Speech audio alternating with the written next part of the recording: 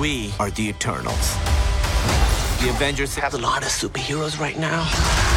But we have Athena. I'm sure that was a lot of fun for you. It was. Eternals assemble. Great line. Experience the Marvel Cinematic Event. Centuries in the making. Dad, I saw him on TV with the cape shooting laser beams. I don't wear a cape. Marvel Studios Eternals. Rated PG-13. Now playing. Only in theaters. And here we go. It's the comic book bullies. Man, you come right out of a comic book. It's the comic book bullies. You will bow down before me! It's the comic book bullies. Now I am the master. It's the comic book bullies. It's the comic book bullies. Welcome back to the Comic Book Bullies with Nerds New Bully and your host Leroy, aka the one who flew too close to the sun, with my co-host. Yeah, this is Eli, aka Pumpkin Seed. I should have took that. And we're back with another episode, and yeah, we're just gonna jump into it. For those that checked in for us last week and didn't see us last week, we decided to take the week off. That's all. Like, we get a what? It was Halloween, man. It was Halloween. Yeah, you get pay time off every now and then. So yeah, we took Halloween for pay time off or PTO. That's or like whatever. my Christmas. I was doing shit. Right.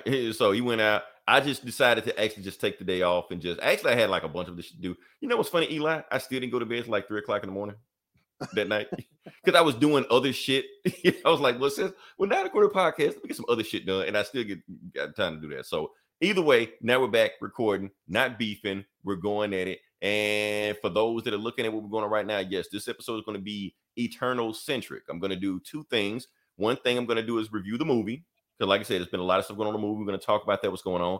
And I'm going to compare what's going on for the movie to the comics. Because I know nobody's read the Eternal comics. And Eli, I tried to like flex my nerd boner on you the other day. Pause. But still, I read every Eternal comics ever. Turns out I didn't. I thought I did. But it turns out there's like because I started going down a rabbit hole. And when I thought I read this book, then they started referring to other stuff that happened, like a Thor comic back in the 70s. I'm like, why did I read that shit? And they were like in 30 straight issues. I'm like, what the hell? In a Thor comic. So yeah. So you didn't have a boner. Yeah, I didn't have a boner. Nerd limp. You went nerd limp. Yeah, nerd gummy worm. Yeah. Nerd soft. Right. People out there say it's you baited. Yes. 616 man. I don't know if you see the title of the podcast. That's the title of the podcast. Marvel made a DC movie. You mean it's all dark and shit, and you can't see everything? Every punch is in slow motion. No, they didn't. They didn't go full. You never go full Snyder. You never go full Snyder. But yeah, let's just jump to the podcast. Like I said, no more shenanigans, no more tomfoolery. We're just gonna jump into it and just see what this, see what it gave us. So Eli, hold up. I'm gonna set you up for it. Yeah, cool. All right, so Eli, give it to me. What is the number one movie of the week? It's got to be a Disney movie. I was gonna say I'll give you a hint. It's a Disney movie. So it is a Disney movie, and the top of the list is Eternals with a whopping 71 million. Eli, that 71 million is cool. Not top. I think Shang-Chi beat it. I think Fast and Furious beat it, and I think Venom definitely beat it. Venom still holds the record. Yeah, Venom holds that record. So it's actually the highest grossing weekend of any movie in the post-pandemic. Venom, that's the movie, like crap. So pretty good for that one. Let's see. What do we got here? I read Neil Gaiman's A Turn to Run and watched the motion comic of it as well. Yeah, 616 man. Yes, there's a lot of Neil Gaiman in this. Not as much as I thought, but there is some Neil Gaiman in this, but I'll talk about that also. What else we got? We got Doom. Doom still hanging in there. No Time to Die. For those that haven't seen No Time to Die, I'm hearing it goes for rent on VOD next week. Like I said, number 5, Venom, Let There Be Carnage. And it just goes down here from there. The French Dispatch, Antlers, Last Night of Soho. Antlers. I want to, I wanted to see Last Night in Soho until I found out what it was about. It's like Edgar Wright's new horror movie, but it's some weird ghost shit that I'm not into. And I'm like, I don't know. It's not a movie I would go to the theaters to see. It's definitely a movie I would. Yeah, it's definitely a movie I would like. Okay, it's on VOD. Let me watch this. I do that. Yeah. But going to the theaters to see it, nah. I mean, Edgar Wright. He doesn't make any bad movies. So right. So, all right. So let's just jump into it. Like I said, we're going to talk about Eternals. Some people have seen, like I said, 71 million. People have seen it. People haven't seen it. Just like this podcast. Just like the podcast. You know what? This podcast represents the internet. Like I said, it is divided. Also, I'm trying to see if I can pull up the Rotten Tomato score. Let me see. Right before let me see. We're going to do that. Oh, I messed it up. There we go. Did I do that right? I can't see that. I messed that up. Okay, so I'm gonna look up the Rotten Tomatoes score of Eternals. And right now, like I said, for those that haven't been paying attention, it actually has the lowest score of any MCU movie ever. All of them. Hulk, Thor: The Dark World, Captain Marvel, whatever you got, it's the lowest one of all time. It is at 48%. It is the only rotten MCU movie ever. So if you go by Rotten Tomatoes, it is the worst Marvel movie ever made. It's like it's fan-forstic than this, But there's more. Edgar Wright hasn't been the same since Scott Pilgrim. I disagree with that 616 man. Baby Driver was fucking awesome. Yeah, especially the first intro of that. That intro is like one of the best intros of any movie ever. I mean, the movie does kind of go down after At World's End. Yeah, I mean, he's still there. Yeah, I mean, he's they're not great, but they're fine. He's still in the conversation. I give him that. So, but wait, the good news about it, like I said, now that the fans have actually seen the movie, the audience score, actually the audience score of Eternals is 81%. So it's like flip-flop, like who's somebody's lying, basically. It's The Last Jedi. It's The Last Jedi all over again, but that was like the flip-flop of that, So the thing, and a lot of people are saying that the critics are review bombing it because there's homosexual scenes in it because of diversity and pandering. Critics aren't doing that. Those are assholes on YouTube, not us assholes on YouTube, other assholes on YouTube doing that. As far as like critics, they're not going to bomb a movie because of politics and it's woke, and they're not going to do that. They're actually going to knock the movie because whatever. Like I said, I am not a critic. All I'm going to do is just give my opinion of what I thought about the movie. But before we do that, let's actually talk about the comic. What is the Eternals? What are the Eternals? What are the Eternals about? So give you a brief example of what Jack Kirby, like I said, they were created by Jack Kirby. If you listen to the podcast, you know who Jack Kirby is. If you don't listen to the podcast, I'll give you a quick glimpse of it. You got Stan Lee. Jack Kirby's here. That's who Jack Kirby is. So he made a whole, everybody that you like, he made them. Stan Lee wrote it. Jack Kirby draws this shit. Right. And in some situations, some people say Jack Kirby actually wrote it also.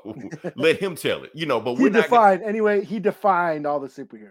Right. Like all your favorite ones. Yeah. X-Men, Fantastic Four, Avengers, Iron Man, Captain America, Black Panther.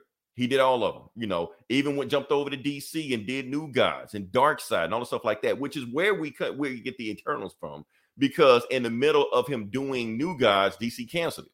So he was like, well, fuck, I ain't got no job. Let's go over to Marvel, and went over to Marvel, and he basically kind of made the same thing of what he made with DC. He made the New Gods, So that's why a lot of times people compare the Eternals to the New Gods. What do we got here? I saw critics say too much sci-fi.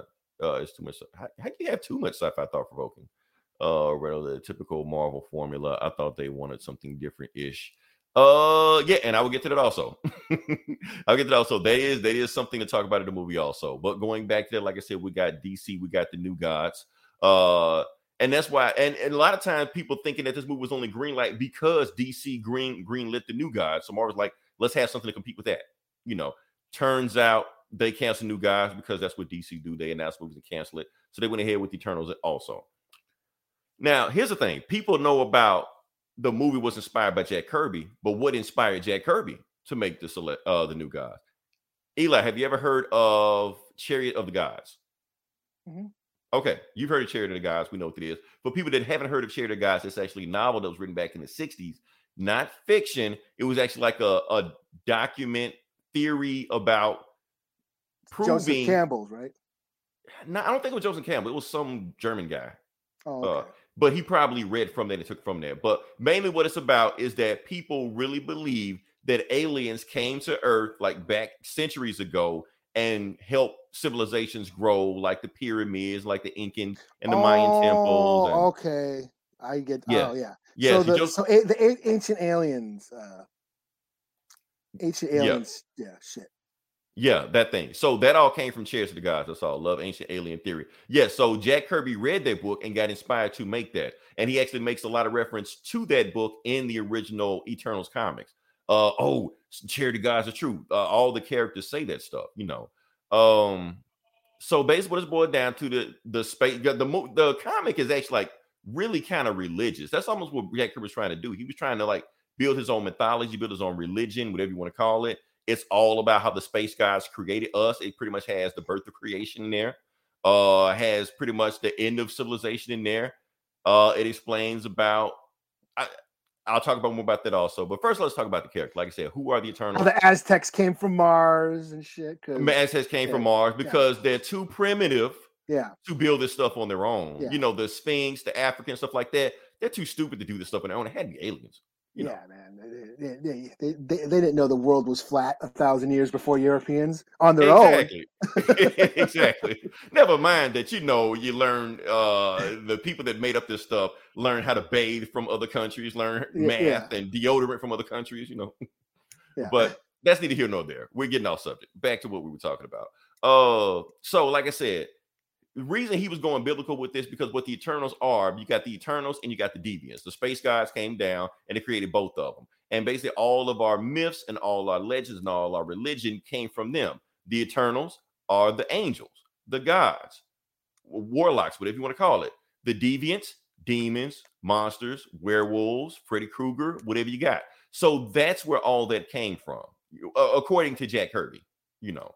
And they instill our myths and we just interpret it differently. So would the Eternals go to different religions? Like, say one might go to Africa, and that's where you get like Shango or something like that, you know, or one might go to Norway, and that's where you get, you know, Thor. The Norse gods from, you know, stuff like that, you know, Greek, same thing. So that's what they say. No.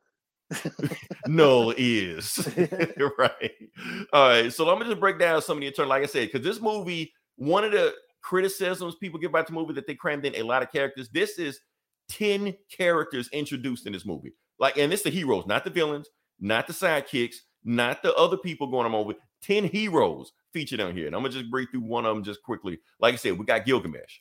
Now, in the comics, they call him the Forgotten One. He's not even named Gilgamesh until like 10 years later on after he was, and just what he looked like right there. Like I said, he is his power, and that's the thing about the Eternals, they all have different powers. He is the bruiser. He's the big bruiser. He is the strong one. He is the most powerful one. Sometimes he'll even fight the other Eternals just because he gets bored, you know. Like I said, he was in some Thor comics, stuff like that. But otherwise in the movie, he's pretty much what you expect. Phastos. People are getting controversial about Phastos. So Phastos is in the comics also, not a Jack Kirby creation. He actually came a little bit later on. Like I said, he's not Paperboy. He's some big, beefy, roided out wrestler looking dude in the comics. But they have similarities. They're both the IT tech guy. Why does the IT tech guy have like muscle on top of muscles? I don't know.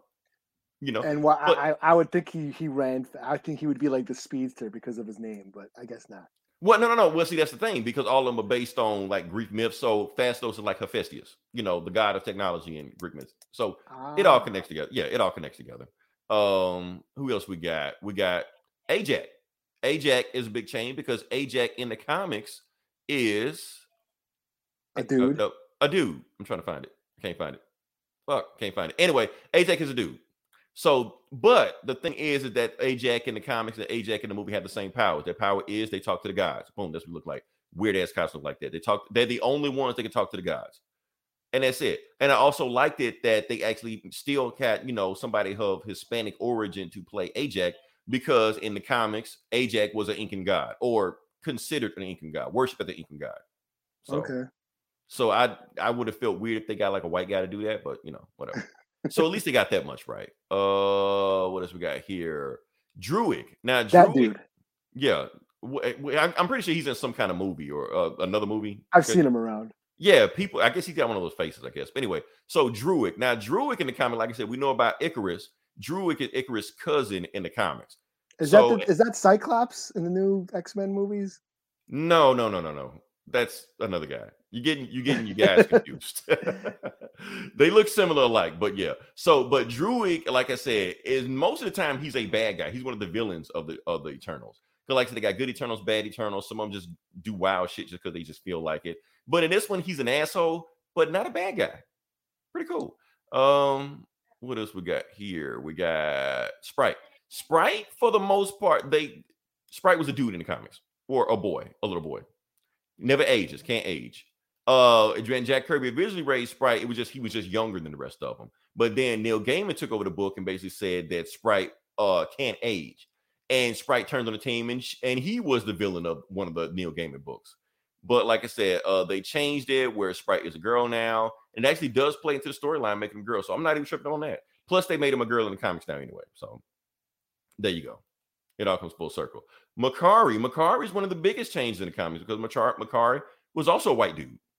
You know, speedster, boom, that's powers. Went from a white dude to a black deaf chick. So there you go. And Not my Eternals. right. Not the ones I didn't read, you know. And you got Icarus. What do you expect? Superman-y, you know, strong, superpower, heat vision, the flying brick trope, you know, what you Super expect. lips. Right, all that. The ladies went crazy every time he showed up on screen, stuff like that. He's the white guy on the team, so you know everybody automatically assumes he's the hero. So he's You know, the star. leader. Yeah. He's not. That's the thing. He's not. Oh, really? He's not. Yeah, that's the thing about the movie that kind of got me go. But the thing is, some people on the team follow him automatically. Like when shit goes down, they just look at Icarus like, okay, Icarus, what do we do next? What the fuck y'all looking at me for? That's the leader. You're the white guy. You're the white guy. Of course we follow you. You know. So I think the movie was Ain't you in charge? right. I think the movie was playing on that trope a lot of times. But I'm not going to go into it. But I did like how they went there with that. Kingo is another superficial change, but not a big change because in the comics, Kingo is a ninja / samurai, but they still got one thing right, that they're both movie stars. Because Kingo was around in like ancient Japan with their samurais and stuff like that, so he's a movie star in today's time because he was there. He knows how they act. So in the movie, Kingo is a Bollywood actor. You know, that's the difference. But they're both actors. So Asia, it's still Asia. it's still Asian. You know, they're trying to tap into that, you know, Asian market since China kind of clamped the doors on them. So we find other avenues. What else we got? Circe has changed a little. I mean, looks wise, she pretty much looks the same. She looks exactly what you expect she to look like. Just attitude wise, a little different. Like I said, still, you know, you see her in a costume, you're like, oh yeah, that's Circe. You know, think about Circe, their personality a little bit differently. She's more down to earth, kind of chill, that stuff like that. When in the comics, she's kind of like a little flighty, a little flirty. She's like a party girl. Basically, it's like if Kim Kardashian had superpowers.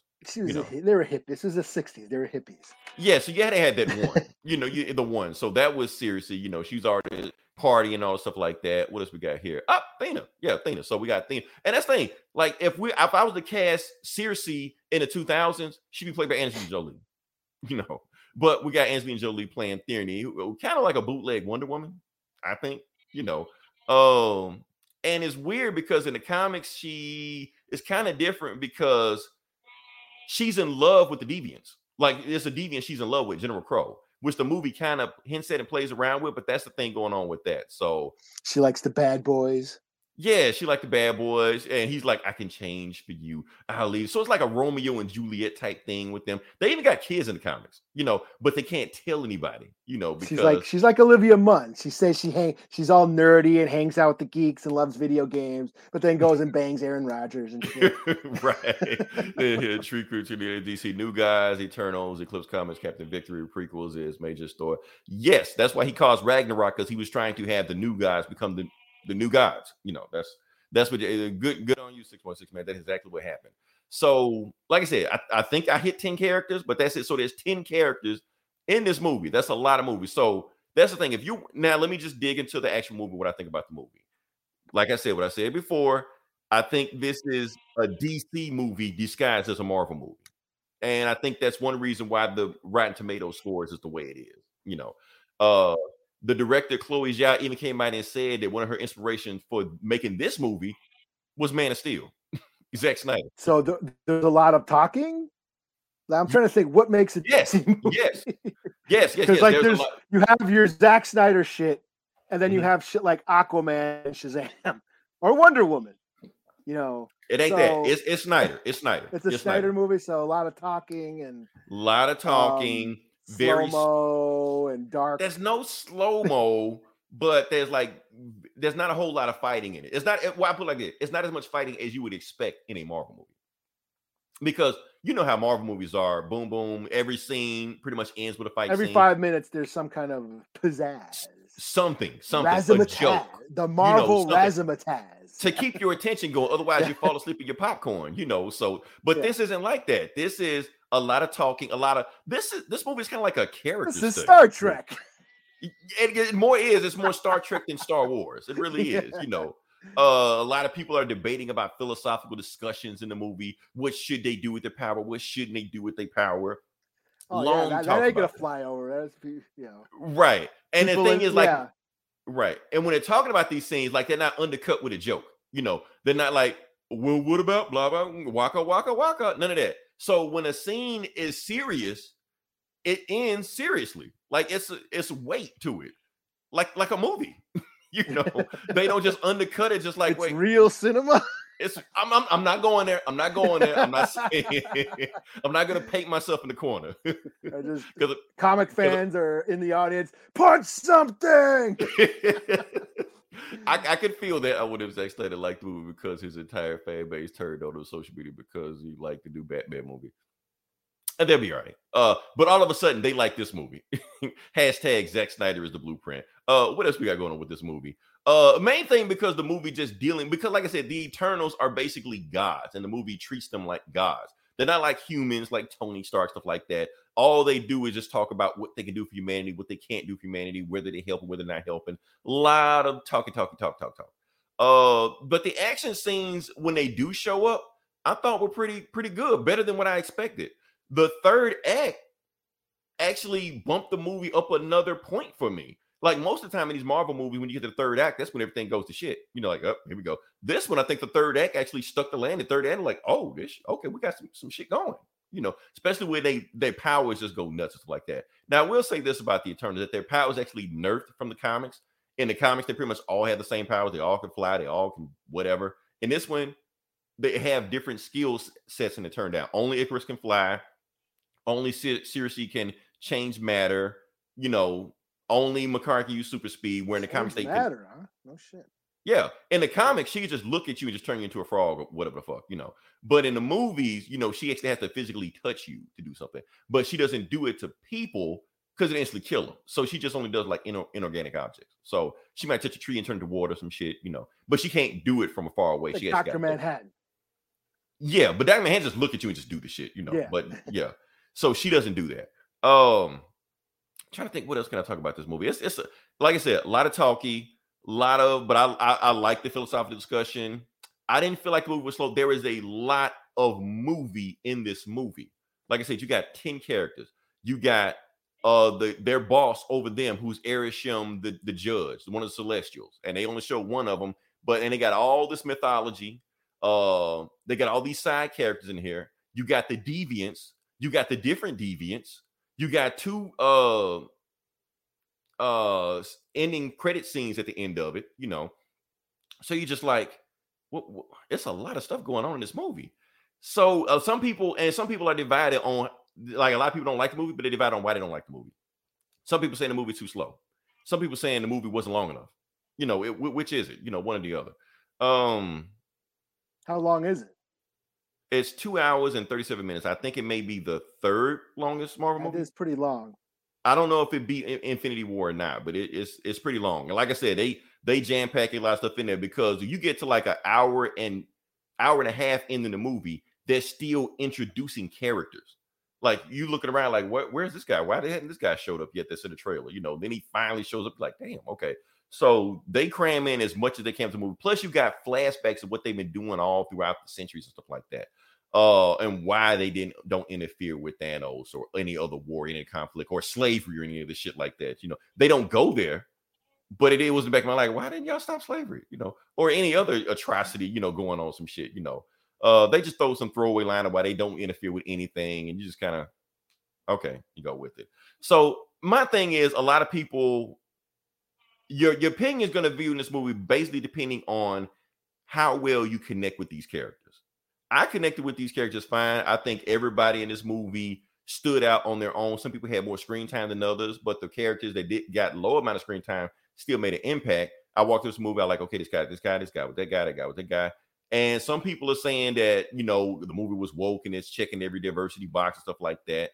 Sometimes it's a good thing. All right, they could have made this movie where everybody was a white guy except about 2 or 3 people. And then you be looking around like, okay, which one is which? Which one is which?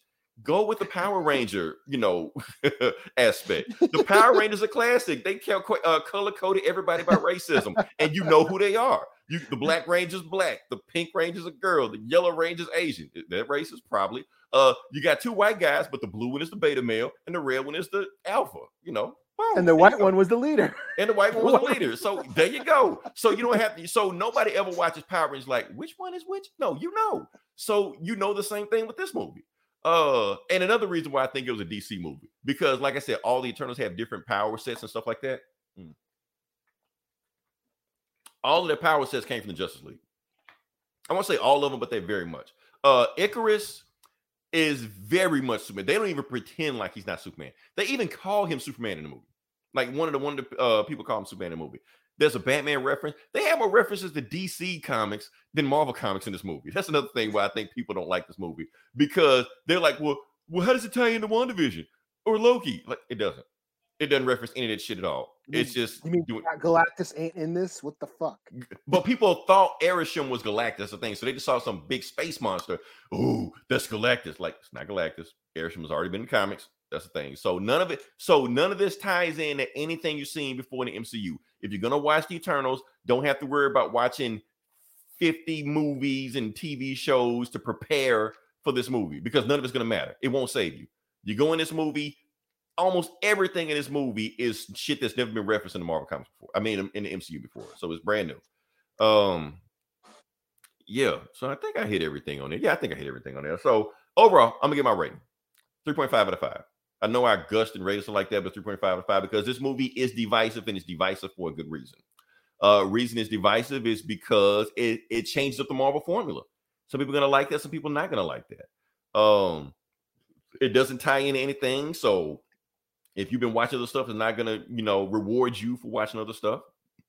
Some people are gonna connect these characters, some people not.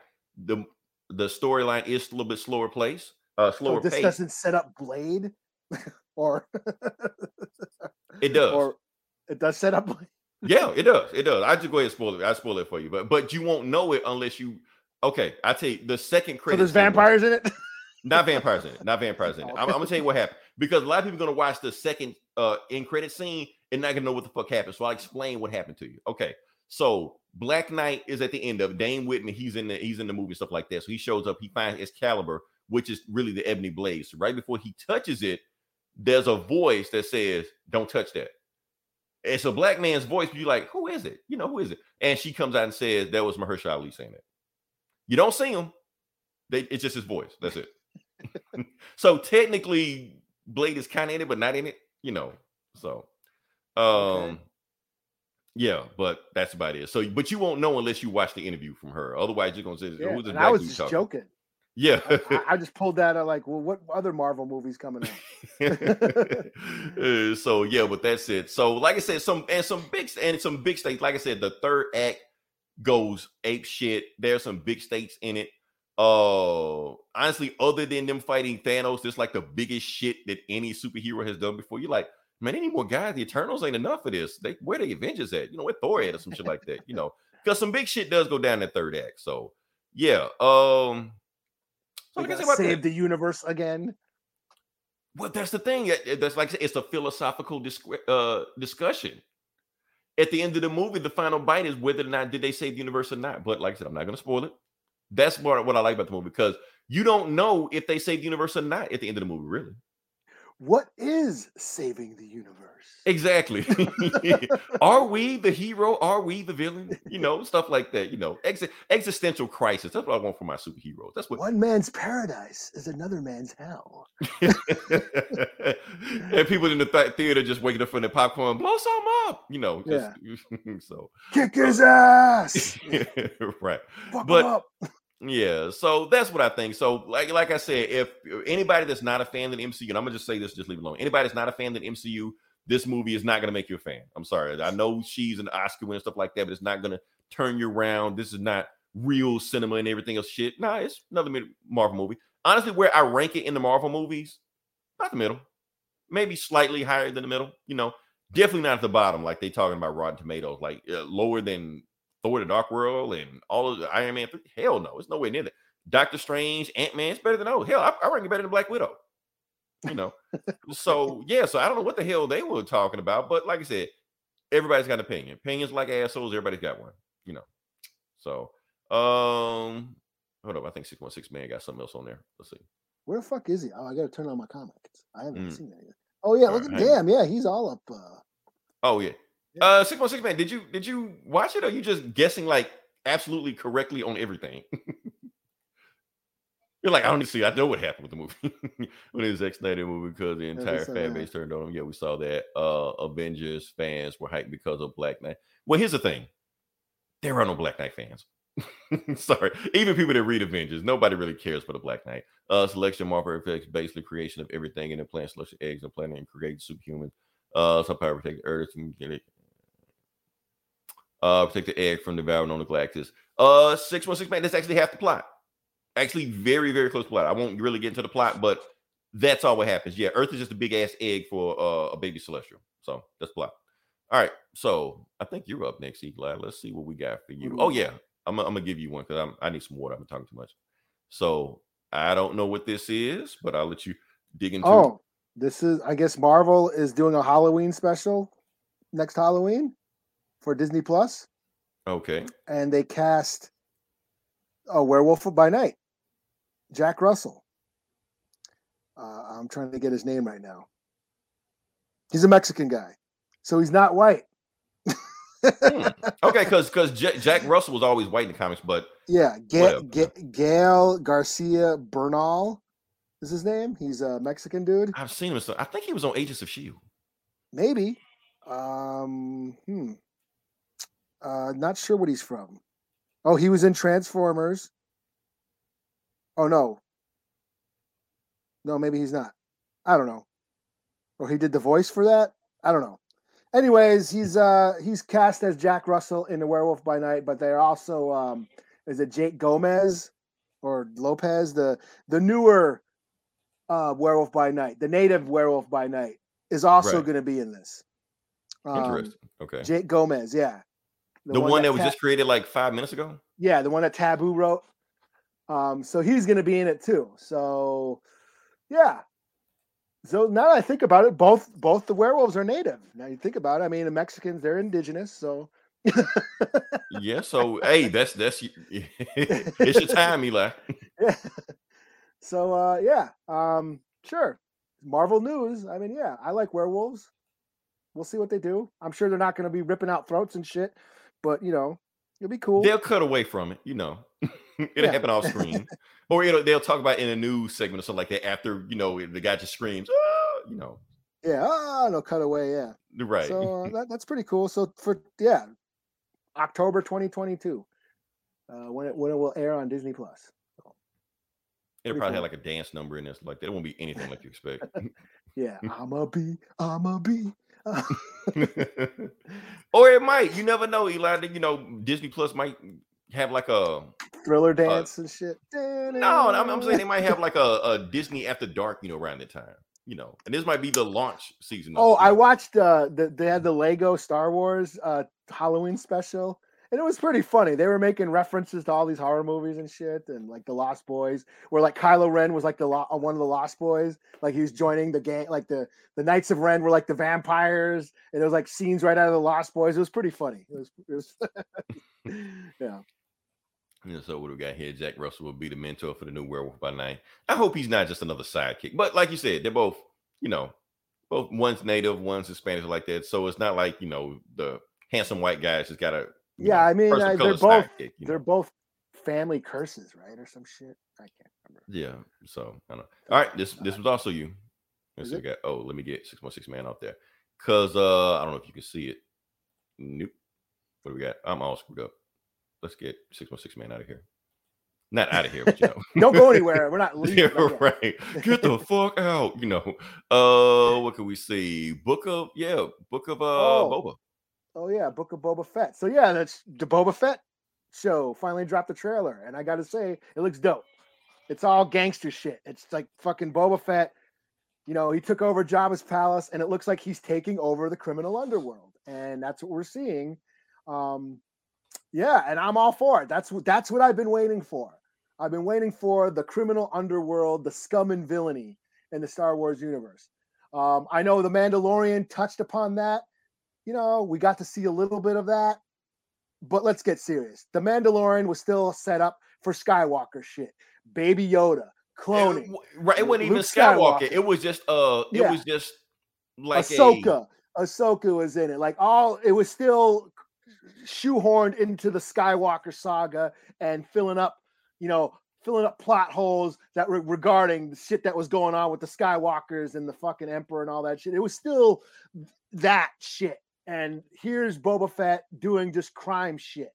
And that's what I've been waiting for. My thing is, Mandalorian season 2 was a backdoor pilot of everything. That's what it was. Yeah. Yeah. Basically it set up a bunch of shows and like this one.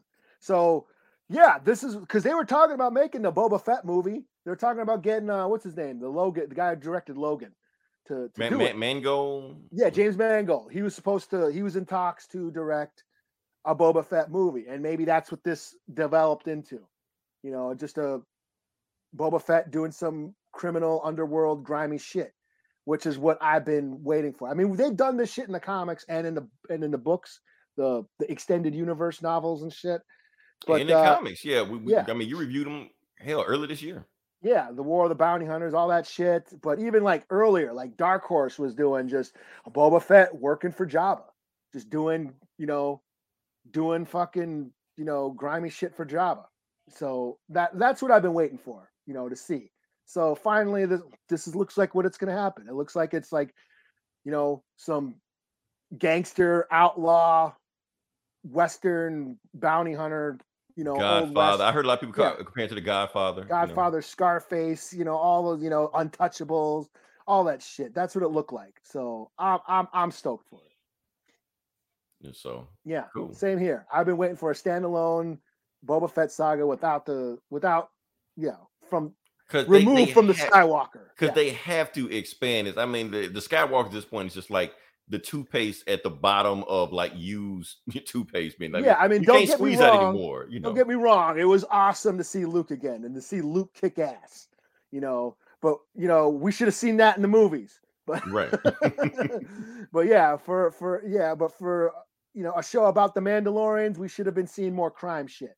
And it just turned into he's guarding Baby Yoda and navigating that journey about where Baby Yoda goes and how he ties into the rest of the saga and shit. And that's basically what Mandalorian was. It was just, shoehorned into, the old movies. And this looks like it's removed from that. This is it's just the criminal underworld, the scum and villainy shit that I've been waiting for. So I'm stoked.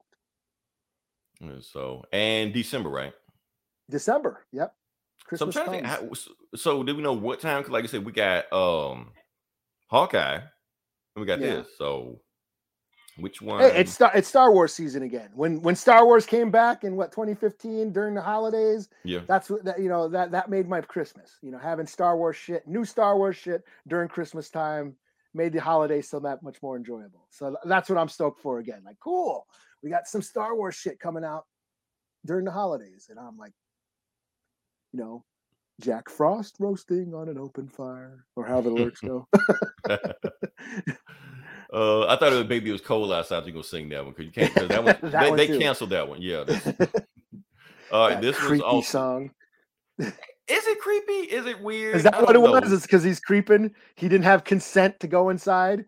Well, even though it no, was but I cold, think he was she was freezing? in. Or Well, no, something. because I How's thought that? she I was don't in his house. She was in his house, so he wouldn't let her leave or some shit. Oh yeah, some shit like that. Some consensual. Yeah.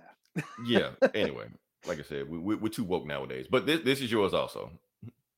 Iconic Clint Eastwood voice. Oh yes. Okay, so the Navajo Nation, they've been dubbing movies into their language, the Navajo language. They've done it with Star Wars.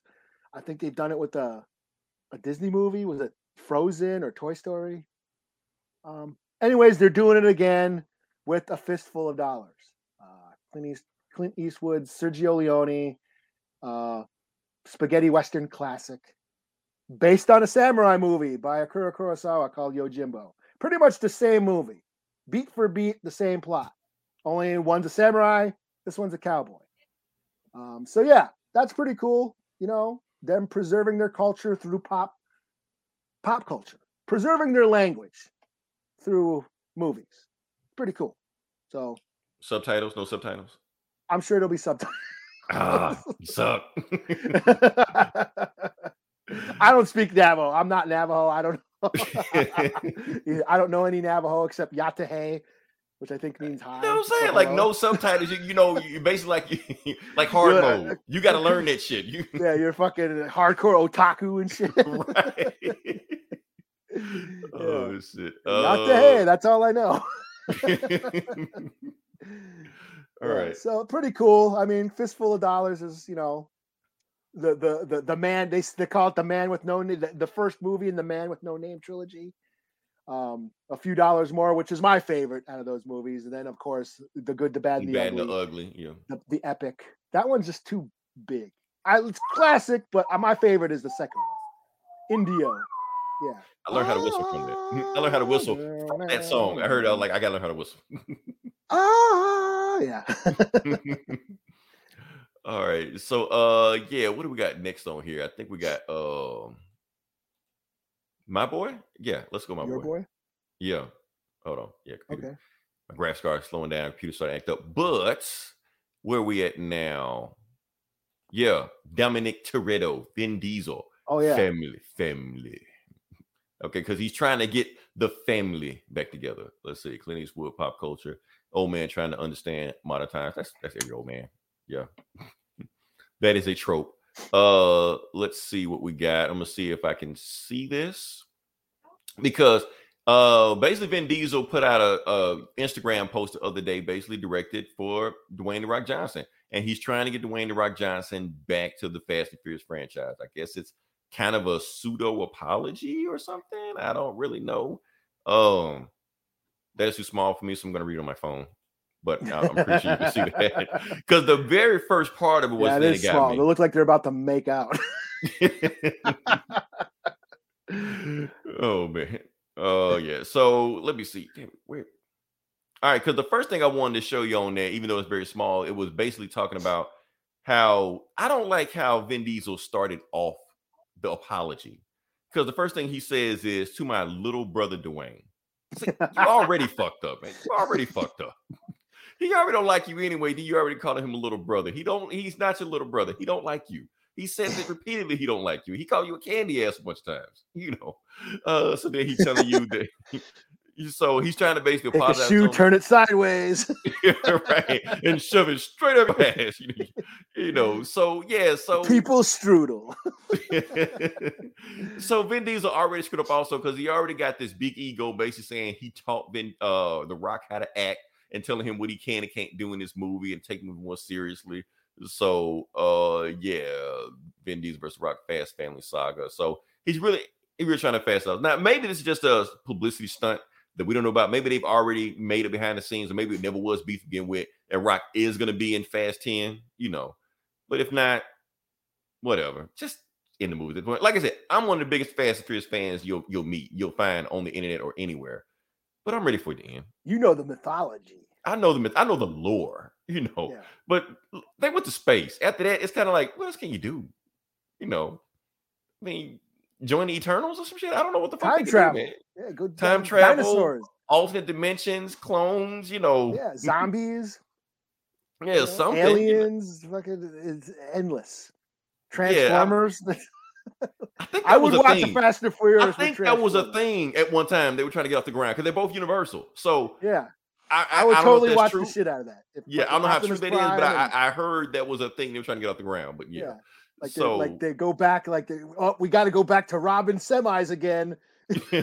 right. And then one of them turns out to be Optimus Prime. One last ride. Now here's the thing about this. Now, one reason I don't think The Rock is coming back to this franchise in it because Rock doesn't need them anymore. Now I know everybody loves the first Fast and Furious movies, and they saying like everything went down at their first movie. Honestly, I thought the first movie sucked. That's just me. It was okay. It was. How about the tuna? No tuna? That's the best one.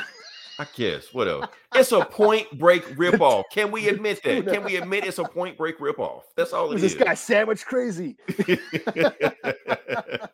So that's my whole thing about it. It's a Point Break ripoff. It was okay. Then the movies kind of just went downhill from there. Even though Tokyo Drift was kind of okay, I kind of liked it, But the movies didn't get good until Dwayne "The Rock" Johnson showed up. That's when the movie started getting good. From 5, 6, 7, those are the best ones out of it because Dwayne "The Rock" Johnson just brought energy to those movies. Now, before then, had no energy. After that, they waning down a little bit. They still going crazy and nuts like that, but they kind of waning down a little bit. But if The Rock ain't coming back, we don't need any more of these movies. They can let it go. They can style. Vin Diesel can find something else to do. Doesn't he have another franchise? Well, don't he have Calvin and Hobbes or whatever it's called? Oh yeah, and he wants to do that. So why he come back to them when he already got his own Fast and Furious franchise? And he just bring all the other people except Vin Diesel over there to them. And they had robots in that movie. Yeah, they fought a fucking super soldier in that movie. Yeah, it was basically the plot of Metal Gear in that movie. Yeah, you're right. So that's my whole thing. All right, so last thing we're gonna talk about before we get to the actual comic book section, but we're gonna move on from this, and we're gonna talk about Marvel's The Avengers. All right, Eli, do you want the good news or you want the bad news? It's all good news to me, man. You're so optimistic. Let's see what we got with 6'6" man. Fans 1 through 4 versus fans. Honestly, that's the thing with 6'6". I don't even remember like the fourth one. I don't even remember that one. I don't even remember the plot to that one. I don't know who's in it. I think Gal Gadot was in it. That's about it. So that's what I'm saying. But from when The Rock, Vin Diesel, that's the thing. The dumber these movies get, the better they get. That's what I like about it. Well, they're all kind of dumb. No, but the dumber. They need to get dumber. Like, okay, the first few are like straight up comedies to me. You just laugh because they're so dumb. And then the second ones are, entertaining blockbuster action flicks. Yeah, but I'm just saying, but you get really like dumb shit like they falling out of cars. They falling out of planes and cars and shit. Going into space. Just get dumb with this stuff, man. Don't think about it. Just go, Oh yeah, Marvel's Avengers. I'm trying to evade the subject. Let's start with the good news first. Okay. Now, the one thing that everybody has only cared about the game, the only thing that keep people interested in this game is when is Spider-Man coming out? And we have confirmation. November 30th. November 30th, Spider-Man drops. Like they're like, did they not know that there was like 2 Spider-Man games already? Yes, and people don't care. They want him in this game. Like, why when you can play other Spider-Man games and for a fact he won't be as good in this game as he is in other games? But they're like, where's Spider-Man? Fast Furious Tokyo Drift. That was hilarious. It was hilarious, but I still like it. Out of the first 4, that's my favorite. It goes Tokyo, Japan, like Tokyo, Minnesota. Not Tokyo, Louisiana. Right. Tokyo, Japan. Oh, I get it now. Oh man, but that's the good news about it. So Spider-Man actually comes out November 30th, but the bad news only on PlayStation 4 and 5. So on my PC, on my Xbox, I don't have an Xbox. I may or may not get one. I don't get to play it, so that's my it. Now, another bad news about it. Honestly, I think once they put Spider-Man out, I think they're done. I think it's over this game. I don't think they're gonna do anything else with this game. They're gonna move on to something else. Maybe crank out another Tomb Raider or some shit. Another Final Fantasy and just isn't this bombing? Like, why do they keep doing this shit? Oh, they're bombing hard. That's the bad news I was going to talk about because doing the quarterly reports, the CEO of Square Enix said this game was a disappointment, like to the shareholders. So that should tell you right there, this game is in trouble, or just dead. Not even trouble, just dead. Marvel game fans sound like they want to upgraded Ultimate Alliance reboot with all Marvel characters. They have that. It's on the Switch. They have it. It came out last year, But here's my thing. As far as how I feel about this game, it's one of my favorite comic book video games out there. I think it's one of the best ones. Now, not like you got Arkham, you got Spider-Man. I think it's that tier down there. I think the next tier, in that range. Marvel's Capcom, Injustice, that range right there. Because it gives you what you want. Like everybody plays differently. You got Hulk hulking around. You got Thor throwing mole year. Hell, you got a whole Black Panther DLC 2-hour campaign mode. I mean, what else do you want? People still complaining. They give you Spider-Man. People still complaining. I think at this point, people don't even know what they're complaining about. They just like, fuck this game, So I don't know. I'm still gonna play it regardless of what happens. Like I said, everything is subjective. Just like Eternals, we're talking about Eternals. Some people like it, some people don't. This game, if you like it, you like it. If you don't, you don't. So move on. I guess we can go on to the comic part now. I guess. Move past that. Yeah. Is that it? We got through everything? Wow. Okay. Well, good. I mean, we're making good time. Okay. Like I said, like this comic book bullies, where we talk about the comic books, and we're gonna jump into it. And Eli, you have a load, so I'm gonna let you go first. I do. Should I start out with Superman 78? Sure. Yeah. So Superman 78, number 3, an ode to Richard Donner Superman movies, the Donnerverse. Is that what that's called? The Donner cut? Yeah, the Donnerverse, Donner cut, yeah. Yeah. So Christopher Reeve, Margot Kidder, Gene Hackman, that era of Superman. This story has Brainiac coming down to Metropolis, threatening to shrink it unless Superman surrenders, to which he does. He surrenders to Brainiac. Brainiac takes him up to his ship, shrinks him down into Kandor. He goes to Kandor. He finds his mom and dad. Wait, I think they... Okay. No, because not according to this, I don't know. I'm not a big, the biggest Superman fan. I mean, we saw the planet blow up, but this is the Donnerverse. So I don't know. Whatever. Okay. I don't know. Right. They're still alive in Kandor. So he meets his mom and dad in Kandor, and they're like, this is your home. You're back home now. This is where you're meant to be. You're going to learn science, blah, blah, blah. He has a conversation with them. He's walking around Metropolis, Krypton. He's never been there before. So, yeah, he has a reunion with his parents. It's kind of poignant. Meanwhile, back down on Earth, Lois Lane gets kidnapped, and she wakes up in Lex Luthor's lair. And she's like, I am the greatest criminal mind of our time, and I know how to get back Superman. So, to be continued, as in Lex Luthor, Superman savior. So nice. Okay. So yeah, it's fun. Like I said, if you're a fan of the Donnerverse, you're a fan of those old movies, which yes, they're fun, fluffy fun. That's what this is. So my thing is, Eli, I got to be completely honest about it. I don't like the continuity changes they're doing. That's all. I know I shouldn't be bothered with that. That shit bothers me. I'm just saying. How the fuck? No, I don't know. I don't know. I thought it blew up, and I'm like, hey, they're back. Whatever. Okay. Maybe Brainiac got down there as Clark's fucking thing was floating by or something. I don't know. Who knows? I don't know. Like I said, I'm maybe thinking too much about it. I really shouldn't be putting that much thought into it, but or maybe he went back in time. Who knows? Yeah, that's what I'll say. Probably you got the Infinity Gauntlet, the Time Stone. It went back. Yeah, let's fix their plot holes. Let's do that. Sounds like Brainiac is fooling Donnerverse Superman with fake robot parents. Or that could be it. Who knows? Maybe that's actually genius. Yeah, I guarantee you that's not what happened. Or they are just projections of the fucking. I mean, that would be genius. Yeah, but I guarantee you that's not what happened. They did. I bet you the people that write this book, if they heard that plot, they'd be like, "Damn, why didn't you think of that?" Just so. So 4 out of 5. I'm liking it. I'm digging it. So it's fun. Okay. All right. So my book I got, like I said, I only got 2 books. So I'm gonna make it count the best I can. This book I had to review. This is Rocket and Icon. Like I said, we're doing more milestones. That came out this week. Yep. Oh shit.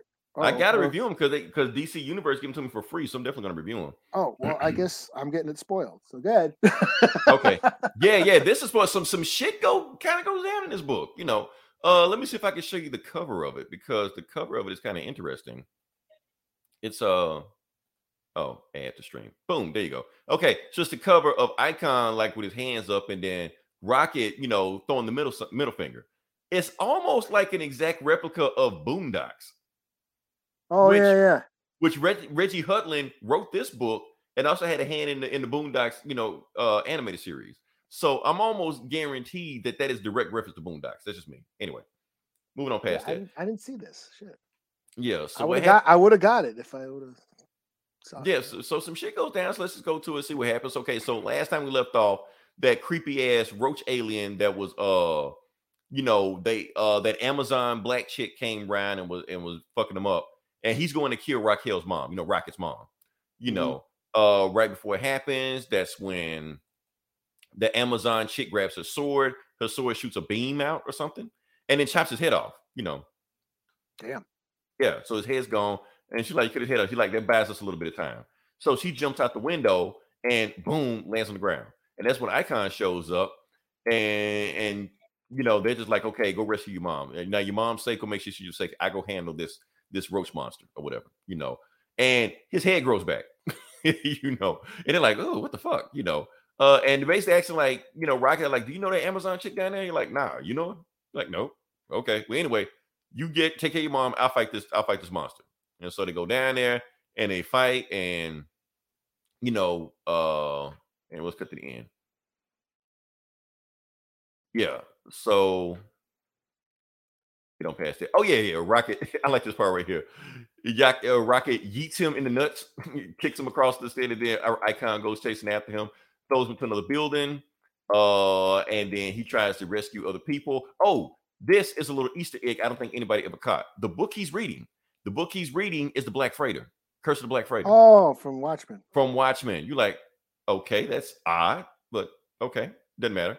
So, and this part right here makes no sense whatsoever. So they cut but I like this part. So they cut to a scene in a barbershop where they're fighting outside the barbershop. One dude is like, "Man, somebody's out there fighting, man. What's going on?" He's like, "No, never mind. Don't dodge the question. Who's the best athlete of all time? Michael Jordan or LeBron James?" I'm like, what the fuck do you got to do with the story? It don't matter. They argue for it the whole panel. Somebody start bringing up, "Nah, Deion Sanders is a better athlete. Nah, Serena Williams is a better athlete." Like, and he like, "No, y'all quit arguing. There's really some shit going on the outside of it, So they go back to it, and yeah, then all of a sudden the Icon and them like destroy the entrance of the barbershop. And one of the people in the barbershop like, "I know you had roaches, but not this bad. I'm leaving," and then the roach monster like blasts Icon in the face. Icon heat visions the monster, but the monster ends up getting away. And Rocket tells her like, "Man, why don't y'all?" And she talking to the people in the neighborhood. "Why don't y'all do something about this monster?" He was like, "Man, we ain't go through the Big Bang. We ain't got no superpowers." He's like, "Y'all don't need no superpowers. Y'all know what to do." And then the Amazon black chicks are like, "What are you doing? What you doing with the finger guns?" Like, "You know what I mean with the finger guns." Like, "Okay, let's do it." So they just start shooting. They just pull out guns out of their pocket and start shooting at the roach monster and shit like that. But while they doing that, they aim ain't worth a damn. So they actually start shooting at everything. They barely even hit the monster. They shooting at bystanders, almost hit a baby. But it turns out that the Amazon chick also has telekinetic powers, so she stopped everybody from getting killed. So she was like, "Look, since y'all suck at aiming, just shoot me." I'm like, "What? Yeah, just shoot me." So they shoot him, shoot Rocket, light her up, and she got kinetic powers and shit like this. So now that she's full, she gets ready to yeet the roach monster again, but he takes off. It's like, damn. All right. So, and then Icon has just got his ass beat by him. Half his face messed up, like his alien side is really showing. And Rocket's just like, "Who was that guy?" He was like, "Okay, so who that guy was actually an alien I met like 100 years ago, and he's a shapeshifter. But we call him the Manhunter from Mars." I'm like, "Wait, what?"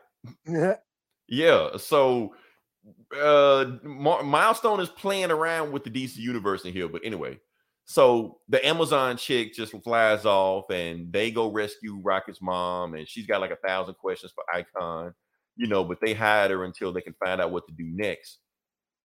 And this part is messed up also. So an hour later, the police finally show up. But they don't rescue anybody except the landlord. And the landlord said, look, all y'all evicted. You're like, why are you evicted us? We had nothing to do with this. I don't care. Yeah. So yeah, as a matter of fact, they put an APB out on Icon because they blaming him for destroying the neighborhood. And yeah, so the government, we're just gonna cut to the end. The government says the Martian Manhunter, whatever like that, couldn't get the job done, but that's okay. We got another team gonna take him out. So you got some other people getting ready to kill Icon, and that's the book. So it was pretty fun, just action, fun stuff. It was a fun book. I like it. So yeah, like I said, as far as what we're getting from Milestone, Icon is far and away the best book they have right now. So yeah, but like I said, it's only one like personally written by Reggie Hudlin. So all right. So what you got? So Batman Reptilian number 5. Okay, I think this is the last one, right? No, there's one more. Really? Okay. Yeah, I thought it was. I thought it was the last one too. No, there is one more after this. The conclusion. So this is Garth Ennis with Liam Sharp, and it's Batman is searching for something. There's a monster going around killing all of Batman's villains. And it's some lizard monster that turns out Killer Croc, he has some sort of DNA in his evolutionary cycle of his life. He gave birth to this thing. So Killer Croc is his mom.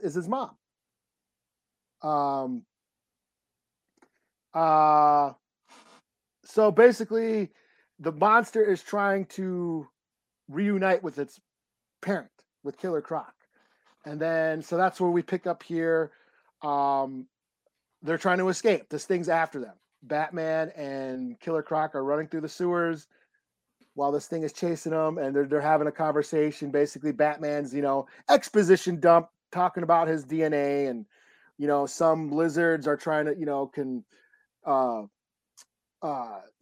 spontaneously reproduce like he did, and some of their young will try to eat their mother.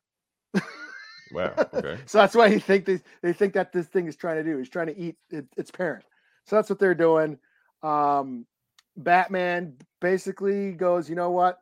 I got an idea. I'm gonna take care of this. And at the end of the book, he dives into the monster's mouth. Well, that's not very smart. Yeah, and that's what it says, to be continued.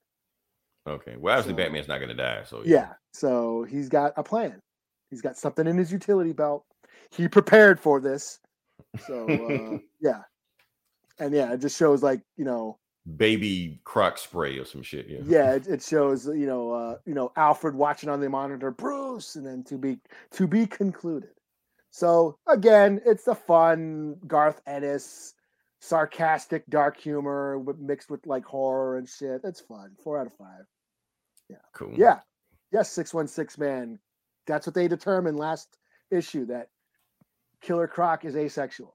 That he is he can be both sexes. Like life finds a way, like in Jurassic Park. Yeah. Is asexual the right term, I guess? I don't know. We'll go with it. Yeah. Something that he's able to reproduce. Yeah, so I guess it is asexual reproduction.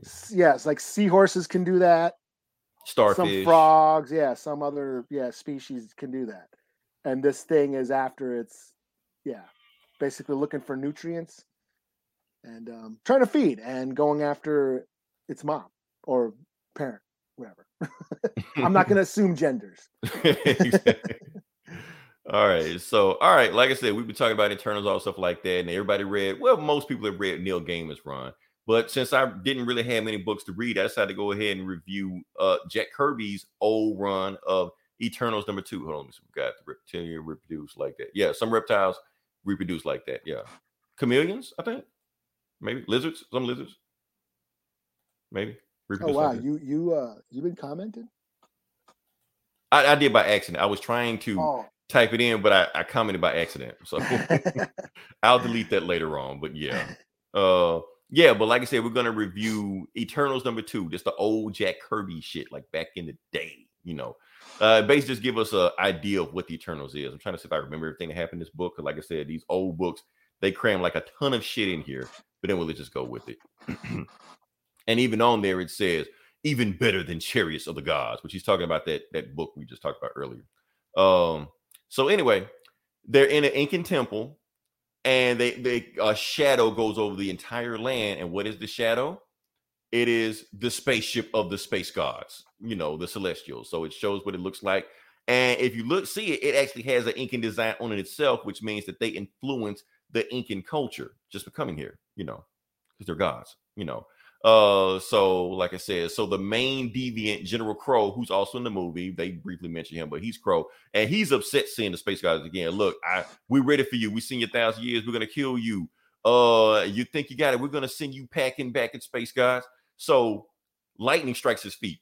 They were like, quit saying this dumb shit. You pissing off the gods. I don't care what they are. I'm right out here. Screw the gods. And then runs. We know what he really said, because basically what's going on is that we'll come back to later on what happened with it. But anyway, the temple is getting destroyed. They run out of there and they run to the very end of it. And they get to the bottom of it, and they find out exactly what happened with, like, why the deviants hate the space gods so much. The reason they hate the space gods is because way back in ancient times, the deviants took over the world. They took over everything. They enslaved humanity. Everything was them. And they was all about reproducing, debauchery, all the stuff like that. Technology. They enslaved humanity. So when the space guys came back to check on to see what they did after they, created everything, the deviants attacked them thinking they would come and attack them. Space guys didn't like that. So they nuked them, thousands of years before a nuke was even born. The nuke was so powerful, it bounced from continent to continent, destroying everything, flooded the entire world. That's where the Great Flood came from. So, and the Eternals didn't do anything to stop it. They just let the world be what it is. But Icarus flew down to see what was going on. And lo and behold, he saw a giant ark floating by. So he decided to help the ark by showing them where to come to, for a mountaintop. So that's when the people, the guys with them, travel guys with them, like, wait, you met Noah? You're like, yeah, Noah's cool. Big beard. Cool guy. The raincoat and shit. Right. So he was like, so there's only one way. So the space guys are coming, but I can't understand anything they're saying. But there is one person that can understand them, and there was an Incan god. They call him Tuca. What do they call him? I'm screwing up. Tuca. Is it an Aztec? What is it? It's Incan, but I tried to Google it, and I don't think it's a thing. I think it's just some shit Jack Kirby just made up. But anyway. Because I know some for like some of them South American tribes, like Incans and Aztecs. Okay. You're not supposed to say their names. That's what I hear. Some of their gods, you're not supposed to say. Well, fuck, Eli, you should have told me that. Yeah. But let me all right, let me see, because I think I can yeah, okay. I'm gonna see if you can name. Yeah. Tecumseh? Yeah, I'm not I don't know, but okay. Yeah, I'm not familiar with it, but yeah. Okay. And if you did know, you don't have to say it. Okay. Yeah. I don't want you all of a sudden you get struck by lightning in the middle of the podcast. I don't want that to happen. So yeah, or we get canceled by South America. Right. But anyway, he's gonna resurrect this Incan god. This Incan god has actually been holed up in this place since then. So he knows how to unlock it, and and so he does something, reanimates him or whatever like that, and he forms himself, and it turns out it is Ajak. Ajak was the Incan god the entire time there. I can totally see just Kirby just totally having fun drawing this shit. Yeah, all this Kirby shit, the light, they call it the Kirby crackle, all the stuff like that. So that's the thing. So he resurrected Ajak. Ajak was the Incan god because he was there when the space gods were there originally. And since when they left, he stayed there, and they just worshipped him as a god, just gave him a name, So he's like, Ajak, you know me, I've been here the whole time. He's like, oh, so you're the Incan god? Yeah, it's me, Well, here's indoor plumbing for your people. Right. Exactly. Oh, man. So, and it turns out not only resurrected Ajak, but he resurrected all these other cultures from other races and stuff like that. And they're helping out, speak to the space god also. So they go into this room, and basically the guys is like, oh, this must be just ground control. Basically they're setting up weapons, setting up equipment to talk to the space gods. because Ajax is the only one who can talk to him. He's the only one that can understand him. He basically is the only one they like, So they get ready to talk to him, and all of a sudden, one of the space guys comes down, and it is Arishem. Arishem, the leader of the fourth horde and fourth host. Sorry about that. And Arishem is like the main celestial we meet in the movie also. So basically, he's there, and his judgment. And what is he doing? So he is here, and he's going to be here for the next 50 years. And he's going to decide whether or not humanity needs to be judged. If he thinks... How did the Celestials look in the movie? They look like that, kind of. Okay. Yeah, they look pretty good. I'll be honest with you, Eli. Okay, that's another thing I was going to say about it. There's a jump scare in the movie. It's not Large Mars level. Not Large Mars. It's not Large Mars level, but you're chilling, you're relaxing. And I promise, it wasn't just me, because everybody in the movie, they're like, well, when Arishem shows up. Everybody like, oh shit, holy fuck, when he just shows up, But it was like that. So they actually pretty good, Cool. Let's see. Kirby's obsession with ancient mythology, same very mind-bending stuff. Like, you gotta remember this back in the 60s, the 70s, stuff like that. This was mind-bending at the time. Now it might become a little bit outdated, that there is no God, there are just aliens. Right. So yeah, that was, but they did look pretty good in there. So like I said, old Kirby shit. All that first run of Eternals was shit like this, where they reference, biblical stuff or historical stuff, and it turns out the Eternal was there the whole time doing stuff, influencing stuff. So, when he got away from the run, all Marvel wanted to do was just, how can we work this in the Marvel canon?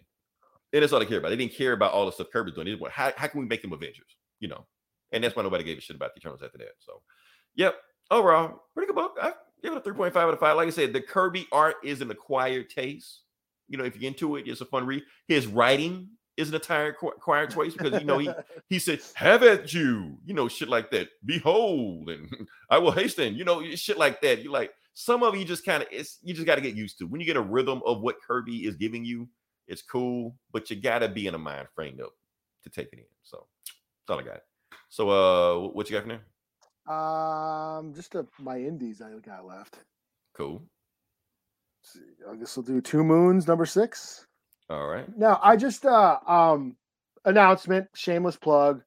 I recently started writing for a website called A Tribe Called Geek. It's a native nerd website similar to Outright Geekery, where they just cover nerdy news and tie it to indigenous culture, indigenous nerds writing about pop culture, comic book reviews, movie reviews, all that shit that we do on here.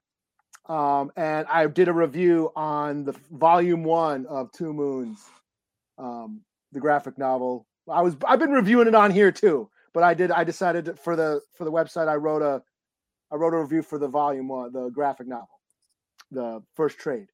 So that's on there if you want to check it out. A Tribe Called Geek.com. There's some more of my articles up there that have been posted. But so this is the new arc, Two Moons, number 6. It's the new story arc.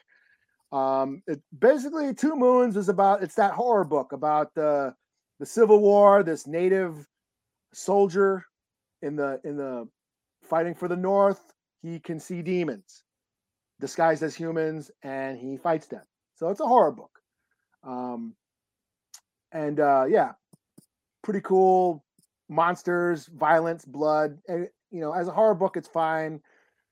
I do critique the native element. I mean, he can be anybody. There's no real insight into his cultural background other than he's just native, but he could have been anybody, and it wouldn't have mattered. It wouldn't have changed the story at all. So his indigenous identity is more of a novelty than really a plot point. There is those elements of shamanism and the stereotypical, mysticism and new age, So is there a native creative team on this book?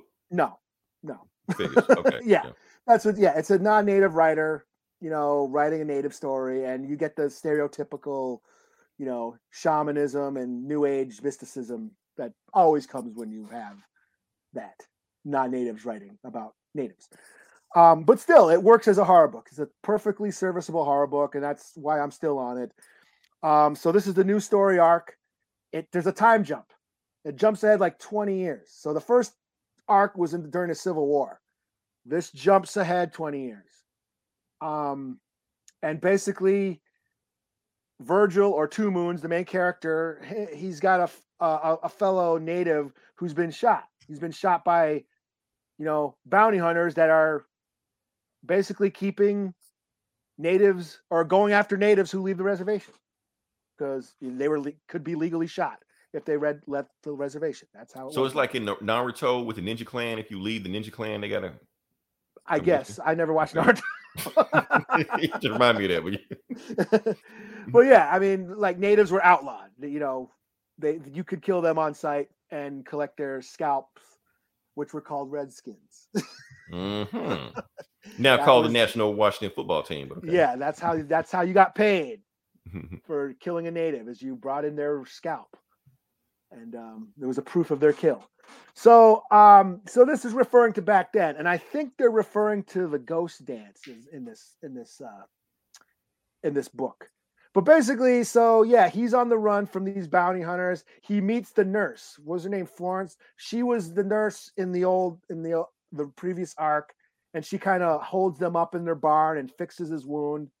And then the bounty hunters show up, and Two Moons has I wasn't sure. Can he control a wolf? Because a wolf comes out and chases the bounty hunters away. And I couldn't tell if he turned into a wolf or he had control over wolves. Like he can control animals. So a new power. He has like that kid on Game of Thrones. The one episode I did see. You're talking about Bran, who can go into minds of things, and control. Yeah, they fucked that. He could have did so much cool shit. I don't know why he didn't take over a fucking dragon and just fucking don't get me started. Yeah, like I said, I look past. I came out the door knowing all the stereotypical shit. So it's like, that's how we do it. That's how we deal with it. It's always there. It's constant. So I look past it. Okay. How is the story? How is it? Like I said, as a horror book, it's fine. As a native book, but I turn that shit off because that's just how you just gotta. I ain't got the energy to bitch about everything. That's the yeah. When you're a person of color reading this nerd shit, some shit you just got to just turn your brain off to, or just turn the blinds to. Otherwise, you can't be into it. At all. So. If I was outraged over every little microaggression, I would not smile at all. And the thing is, that's the reason why a lot of people of color can't get into this shit, because they see this shit. Some people can turn their blind eye to it. Some can't. Some people just look at this shit like, no, I can't do it. Yeah. So that's what's going on here. He has some new powers. And like I said, they're referring, like I said, the first book was about the Civil War. This one, I think, is later on where we're dealing with the native exile, where the West was starting to be colonized more. This is the late 1800s now. So a lot of more of the Indian wars that were going on are starting to, basically the U.S. were starting to, expand and lay claim to the territory that would now be colonized the United States. So we're seeing a lot of that. I think they're referring to the ghost dance. Now the ghost dance was 1870s, 1880s, where it was like natives had a vision that if they were to dance, that they would bring back their old way of life. And it spread throughout all these tribes across the U.S. All these tribes on reservations decided to do these dances, these round dances. It was like a protest, in hopes of bringing back their way of life because they were being wiped out. Of course, once, the cavalry heard of this thing called the ghost dance, it freaked them out. So that's what led to massacres of Wounded Knee and Sand Creek and stuff. This is where, we're going into that. So is this real? This is real. Okay. This is what really happened. So this book is making references to actual history. So yeah, I mean, and that's the thing. This book does bring up, like I said, the first book was about the Civil War, and using the indigenous character, it does bring up the theme of native genocide and colonization, which is, sure, it works for that story, and this continues in this story arc. So we're seeing like, America's past coming to haunt them, because there's this one scene where the bounty hunters get attacked by ghosts, so it's got that native burial ground, the Indian burial ground trope sort of idea lying underneath it. The Indian burial ground trope where, yes, the house is built on an Indian burial ground and it's being haunted by ghosts and, disturbing the peace of the white folks who moved there. Wow. That's basically, and it's in a lot of movies. It's in The Shining, Amityville, Pet Cemetery, Poltergeist, Scalp. Cosby Show had an episode of it one time, but yeah. I mean, it's a common trope, and that's like the only thing. And we talked about, when I was doing the Geek Savs, we talked about this a lot, about how natives never being in horror movies. And Fat T, shout out to Fat T, he brought this up. He's like, you know why? Because we were the natives were the monsters. Indigenous were the original boogeymen of the United States. We were the monsters. So so the Indian burial ground trope just brings up that the ideas of white guilt, it's almost a form of another, it's like almost like a second colonization when I think about it. It's like, okay, you wiped out the Indians, you built your suburban houses on their land, and now they're haunted. And you need to get rid of the ghosts so you can live in peace again. You got to win the West again, so your house is nice and livable again, and comfortable for white comfort. You know what I'm saying? So that's what this sort of brings up. Now I'm thinking about it. He's using the writer's using the indigenous identity to bring up America's, past atrocities to indigenous people, which is fine. It's just, if this was in a native writer's hand, there'd probably be a lot more insight to it, but Poltergeist, you're right. Poltergeist. Yeah. Poltergeist, Pet Cemetery, they had it in It, the new Stephen King's It movie had native shit in there too. Scalps. Is it in the original book? They're in the original book. There's there's some native stuff in the original book too. Stephen King just had that in there a lot. So, but yeah, I mean, like I said, as a native story, it's okay. As a horror book, it's fine. 3 out of 5. So, I'm not sure if he's turning into a werewolf. It's kind of cool, but also kind of stereotypical because natives that's like a native power, shape-shifting. It's like in Twilight. Was it Twilight? Yeah, where they turn into werewolves. But that's like a thing. That's like a native power, shape-shifting. I don't know if you watch Reservation Dogs. When they're playing I Want to Be Your Dog, the DJ on the radio is playing the song I Want to Be Your Dog. By the Stooges, and he's like, "Oh, here's I Want to Be Your Dog." Sounds like a shape-shifting song, and he made that joke, So yeah, it's like I said, it's fine. I can see, and I'm sure there's some natives who would like read this and say, "Fuck this shit," and I totally get it. But like I said, I'm turning my brain off. Just it's a native in a comic book kicking ass. And sometimes that's all we want. Yeah. I mean, got to crawl before you walk, I guess. So, yeah. I mean, at least you got a character. And so maybe somebody will take that character and eventually do something. Yeah. Skinwalkers, that term gets thrown around too loosely. And from what I've understood, skinwalkers are like witches, but they get thrown into, they're werewolves too. So native culture has just been so homogenized and ripped apart and misused and all that shit. So yeah, I guess the last book I'll do will be Orphan and the Five Beasts. Orphan and the Five Beasts, okay. James Stokos. Now, I've never heard you talk about this book, but I think it's like on issue 3 or something. No, this is that kung fu book with thunder thighs and shit. Oh, it must have been a while since it came out. Yeah, it's been a while since the last issue. So this is issue number 3. Well, it's James Stokey or Stoko or however you say his name, and he's writing, drawing, inking, everything. I mean, his shit is just so detailed. You know. Oh shit! I should get off the guided view. You know. I do this sometimes myself. Yeah, I mean, where's a good, cool ass panel? But he's super detailed. You know, he gets really detailed. So I can see him like really taking a while if he's doing everything himself. Oh yeah, I can see that. Mm-hmm. The detail on that shit.